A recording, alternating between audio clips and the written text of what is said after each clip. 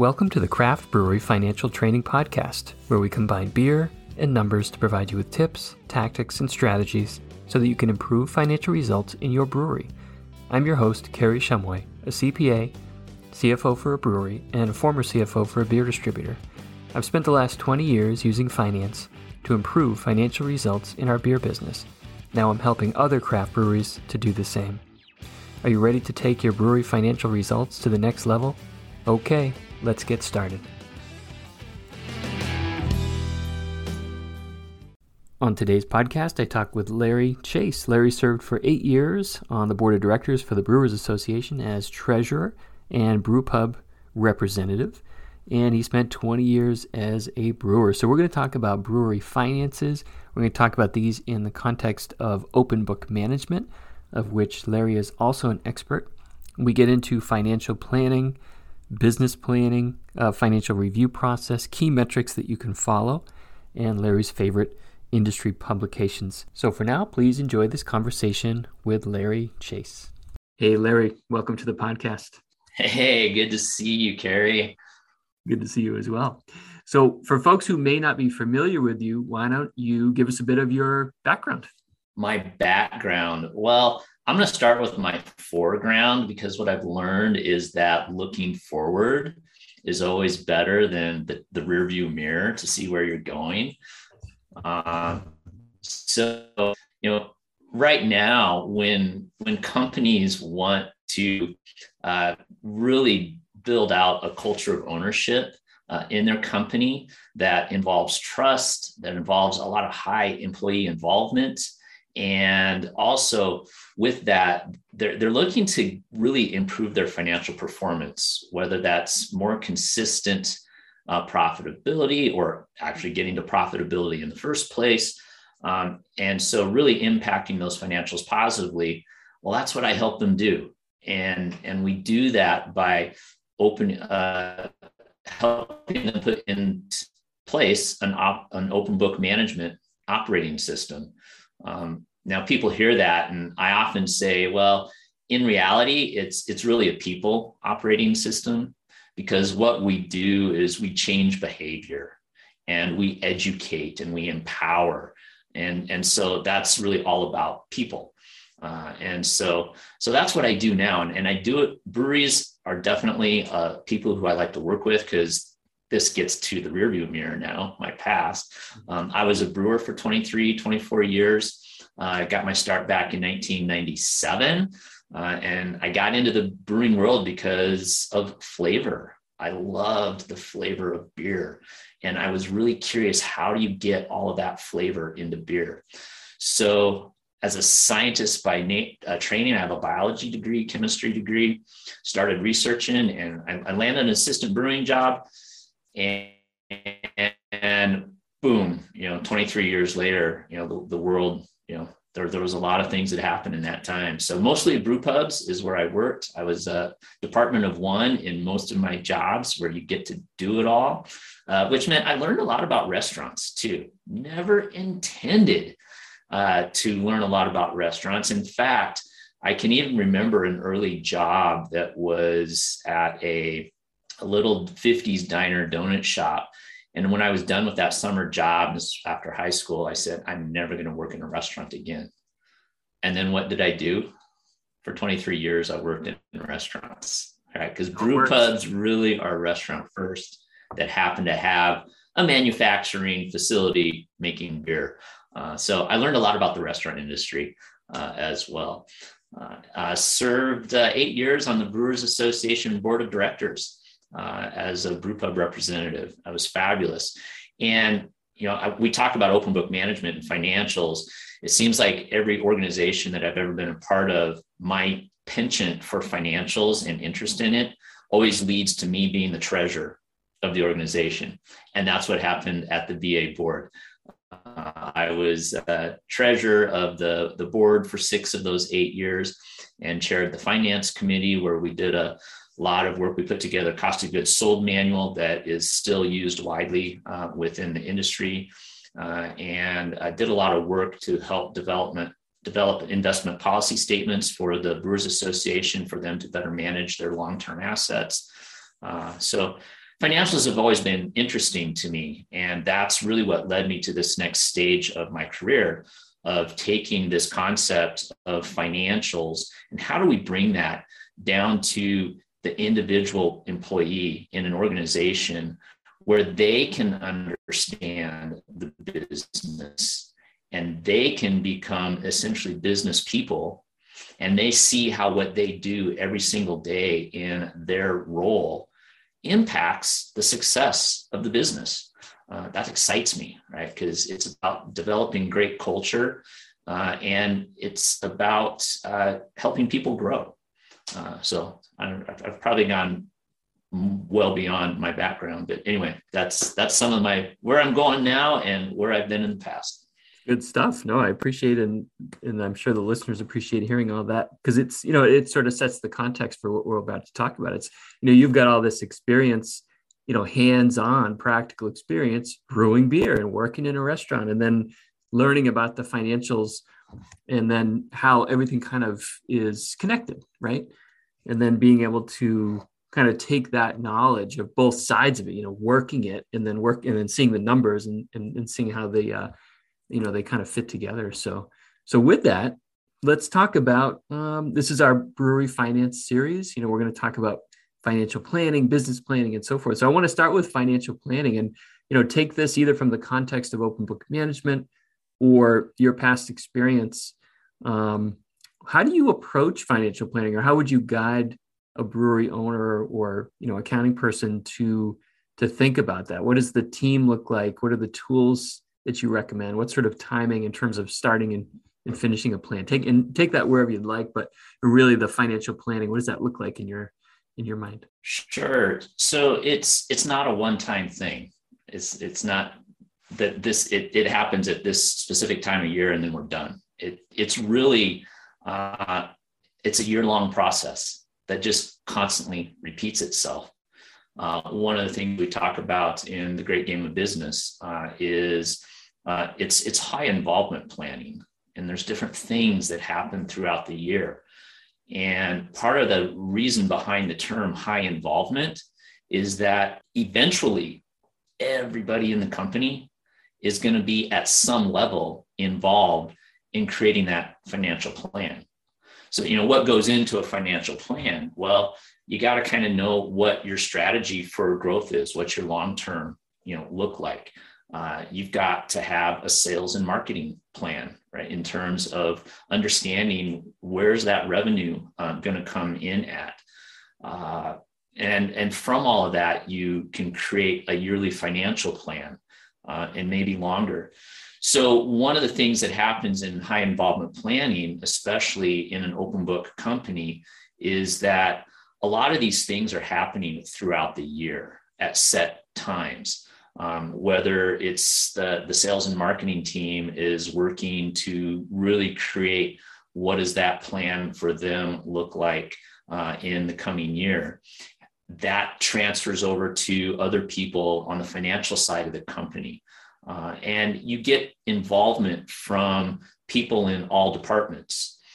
And probably where I say everybody at some point has a hand in this is the high involvement is that at a certain point in the year, and pick your date, is it October or is it November?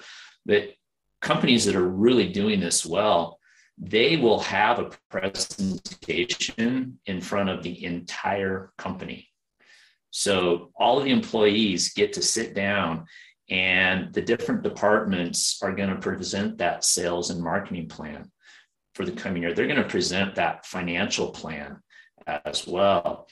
And to an extent, you're kind of selling it to the employees, because one of the things that happens then is that you take a poll and you're looking for confidence. How much confidence do employees have in this plan that has been put together? And if the confidence comes back high based on the way that employees respond, then you've got a solid plan. And if they've seen that plan and they've got confidence in it, you're going to be able to easily move forward with helping to make that plan happen in the future. Now, what happens if there isn't confidence, right? What if 45, 65% of your employees kind of give thumbs down and say, based off what I see in my role, I'm not confident that we're going to make this happen as a company. You got to go back to you don't go back to square one, but you certainly got to go back to the drawing board and rethink.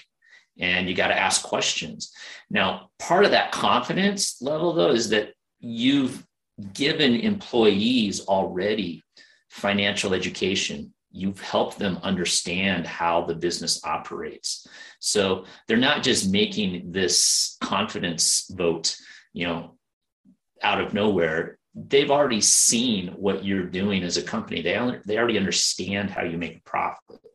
So that's where that high involvement comes in terms of financial planning and how you might look at it from a marketing point, somebody who works in the finance department, CEO level. It's an ongoing thing that never stops. I love that. Yeah, absolutely. Because I think that historically, when we think about financial plans or budgets, it has a fixed beginning and end, and then you sort of set it and forget it, and then people know about it or they don't. But the fact that, open book, and you don't necessarily have to go full open book in order to get the benefits of what you're saying. If it's an ongoing process, that gives you the chance to kind of, iterate and improve and learn things as you go. But the high involvement planning is very cool, because then you're really getting all these different perspectives, and you're getting that buy-in, and you're getting, different inputs from places you may not ordinarily get them. I mean, I've been involved with budgets where it's just the finance person creating a plan, and everybody else is like, where the heck did this come from?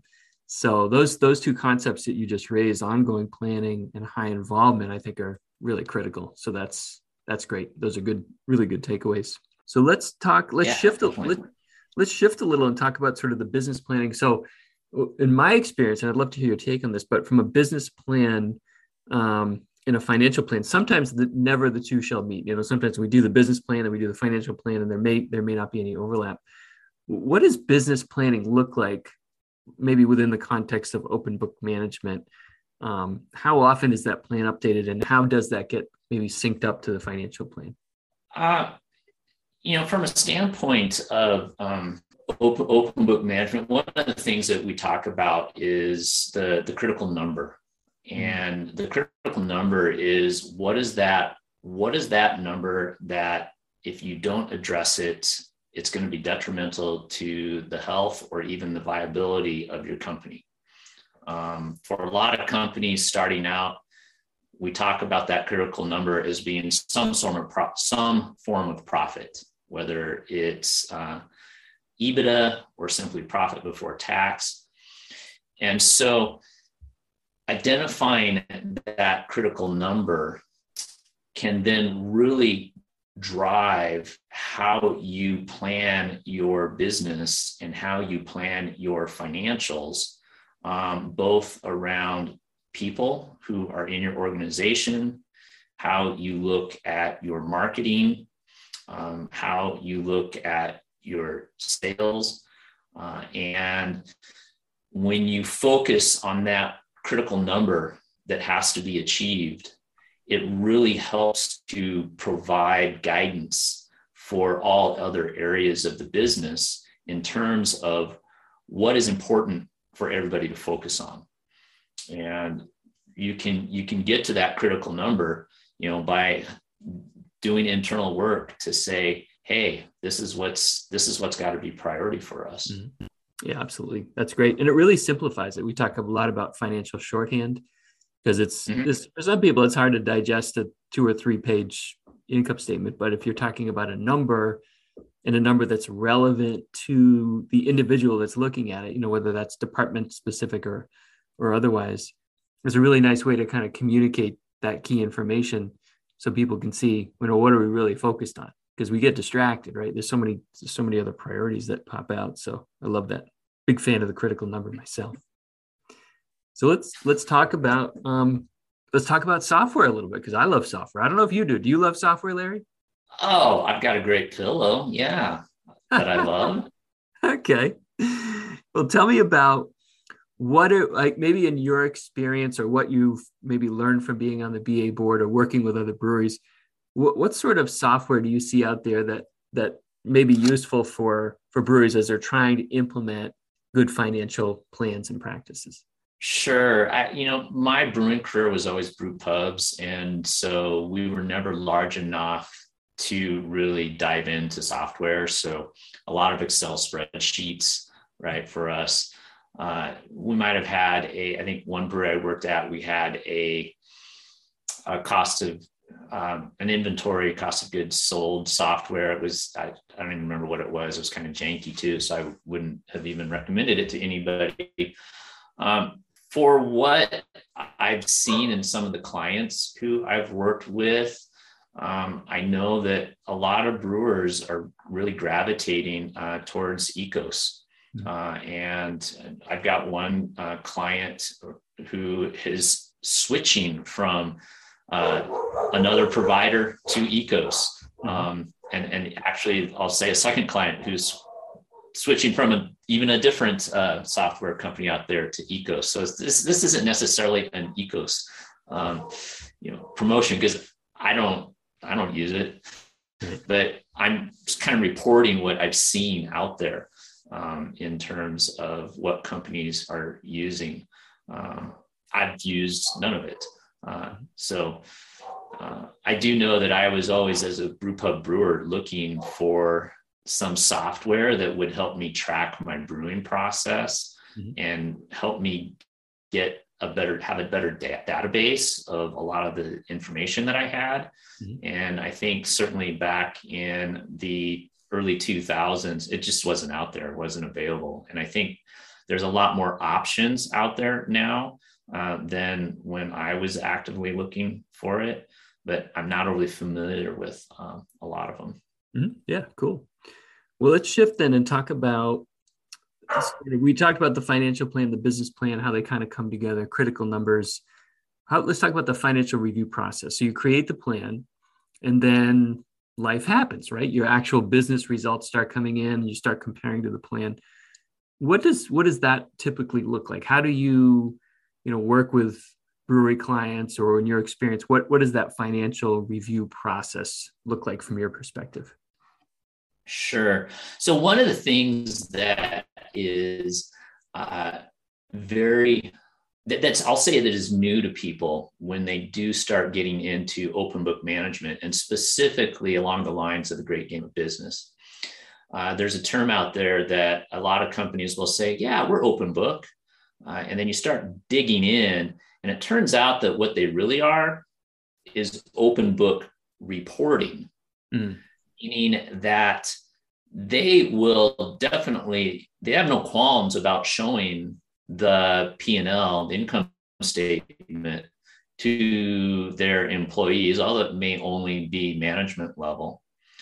Yet that's all they do, is they make it available, right? They don't really teach about what it means. They don't teach about how employees can impact it or affect the numbers on it. Because really, what happens, a lot of people think, well, who creates the numbers? Oh, the accountants back there in the back office, they're creating all those numbers.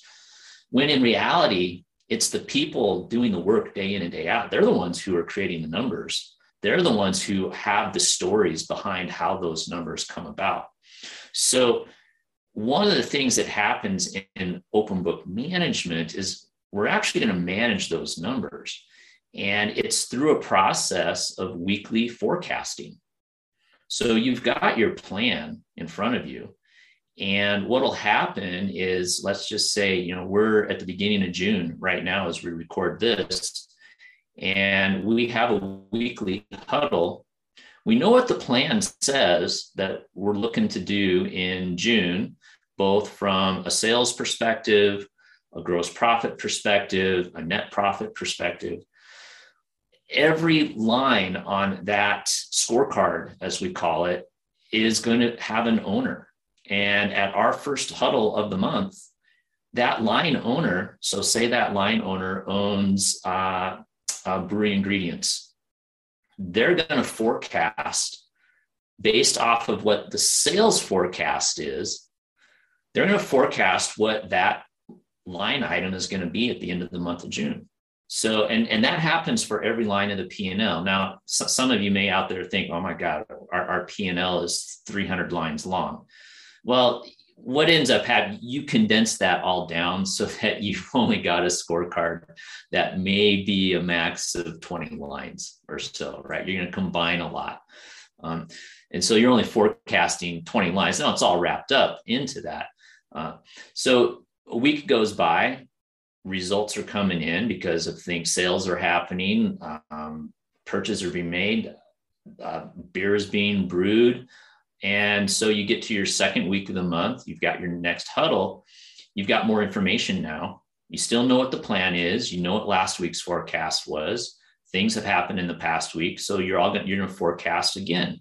What do we think now is going to be our ending number for the month of June? And you repeat that. You do it again the third week. You do it again the fourth week. And when you're actively forecasting what you think is going to happen based on the information you have, now you can begin to impact those numbers. Because if you know plan is X and you're off of X by X amount of dollars or a percentage, then you can say, well, what do we need to commit to helping get to what plan is? And all of a sudden, you can now have specific actions that go back to the rest of the team to say, hey, this is our focus for the coming week, the coming 2 weeks, in order for us to help meet that plan. So it becomes more of an option of how can I impact the future versus, oh, let's take a look back, right? The financials came out, May ended. It's now the third week of June. We just finally got our actuals. And now we see what happened in May, but we have no clue what's happening in June yet because we're not going to know that for another 4 weeks.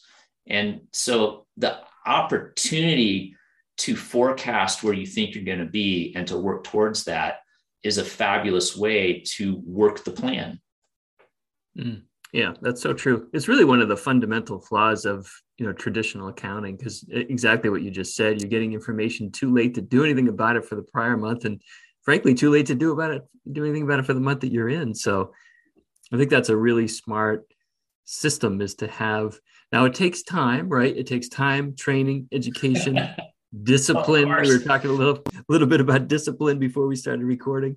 But one of the things about time, Carey, is that when companies first start doing this, we call it forecasting, because it will take you 6+ months to really start dialing in your forecasts to where the actuals end up being darn close to what your forecast is. And the reason for that is it takes time to, like anything, it's practice, right? You have to, where are you getting your information from? What are the assumptions that you're making? When people first start doing it, they don't even know where to get the numbers to give themselves some insight to what it could be. So it'll take 5, 6, 7 months to start really getting better at it. However, once you've got that practice and you've been doing it for a while and you're learning and figuring things out, you can start hitting your forecasts to be probably no more than plus or minus 5, 10% of what actual is. And that's powerful. If you can make a forecast and then you can impact that forecast to that actual, wow, right? That's huge. Yeah, that's the name of the game. That's the self-actualization of your financial planning, right? Good way to put it. Yes. The apex. Well, let's shift and talk about compensation. So people, I know with open book management, there's ways to tie compensation or bonus structure to these financial outcomes that you're asking everybody to kind of focus on. Maybe it's not essential, but it's very often done. So maybe speak to that compensation structure. How does it work within Open Book? How do you think about that? And what do you advocate for? One of the first questions that owners will often ask when you talk about Open Book and being very transparent with financials is that they get concerned about compensation. And well, is that an open book too? And no, it doesn't have to be. That certainly on the P&L, and a line owner very well may have wages as one of the things they're predicting. But again, it's all wrapped up into one number. And so there's no requirement that you share with everybody what each individual's wages are. If you want to, right? Okay, there's definitely companies out there that do that, but you don't have to. So in terms of compensation, part of what makes open book management and the great game valuable is really the third leg, which is where you empower people to feel like an owner, because owners will get compensated when there is success and profit for the company. So likewise, employees who are feeling like owners are going to get compensated for the success of the company. And what that looks like under a great game model is, a lot of times people will have a profit sharing plan, right? We're going to make a profit. We're going to share some of that with the employees. With a great game open book company, we call it gain share, because when you're in business, you've got to make profit simply to stay in business. And what do you do with some of that profit, right? Well, there's taxes to be paid. There's capital expenditures to make if you're looking at growing.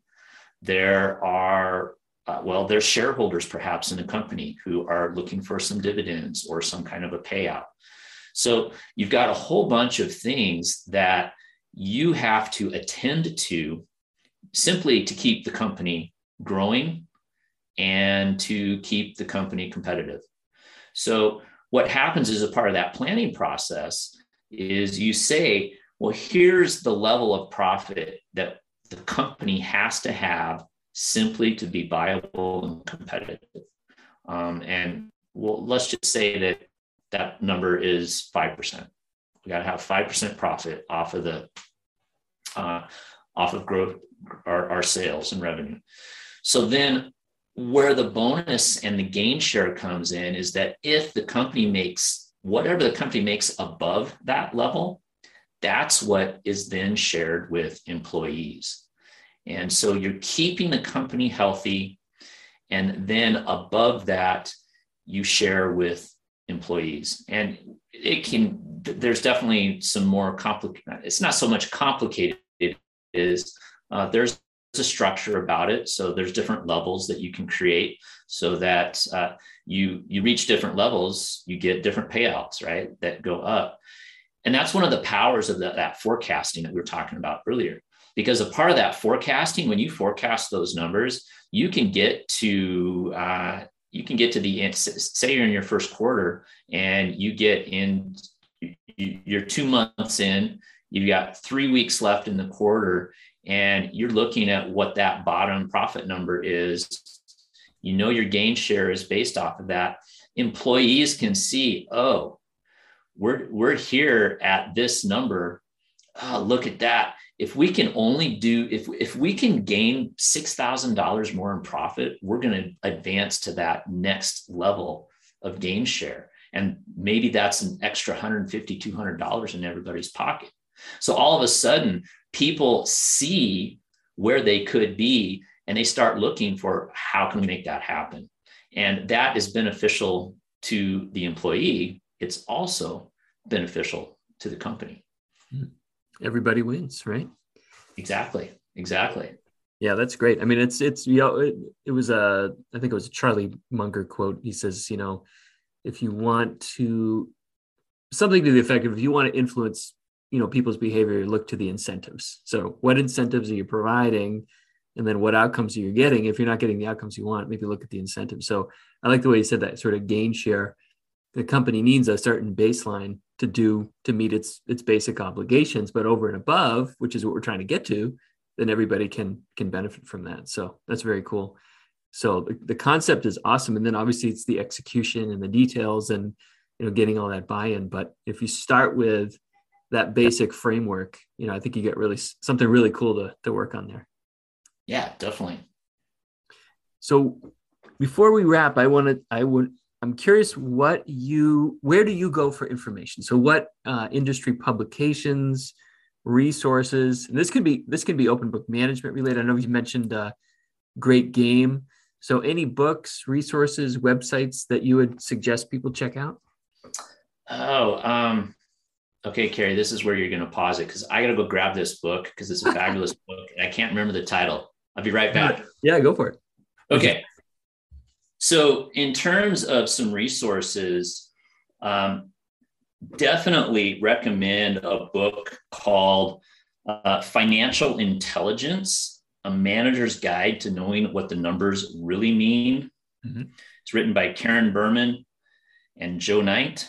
And they've got a website as well.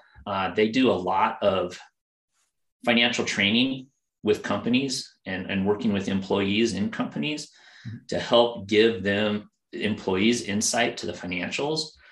But this is a fabulous book because it really helps you understand what financial statements are and what they're telling you.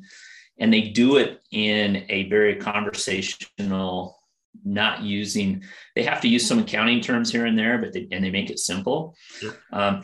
They also have, I don't know if you can find it still, you probably can when you search online. They have a graphic novel that is a very shortened edition of helping to understand the financial statements, but definitely this financial intelligence. I would also suggest the Great Game of Business has a blog that comes out on a fairly regular basis. And there's a lot of good information in there, especially about open book management in general, and also some business topics and conversations about how do we deal with these different things. Like right now, I know they're really focusing on shortages because it's what a lot of businesses are dealing with, whether it's people shortages or whether it's shortages supply chain related. Cash shortages are probably an issue too here and there. So those are a couple places. The blog, I would imagine, is a place you can kind of go back to and see regular updates and things like that. Let me hit you with the final question. Like if people are digging what we're talking about here, they're picking up what you're putting down. They want to learn more about what you do or maybe get in touch with you. What's the best way for them to do that?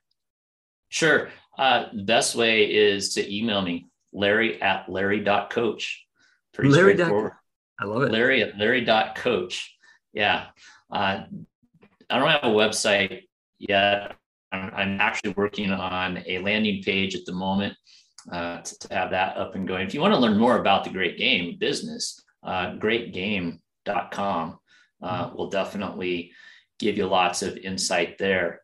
Or call me, 515-450-7853 is my phone number. Happy to take calls too if you want to learn more or just to chat.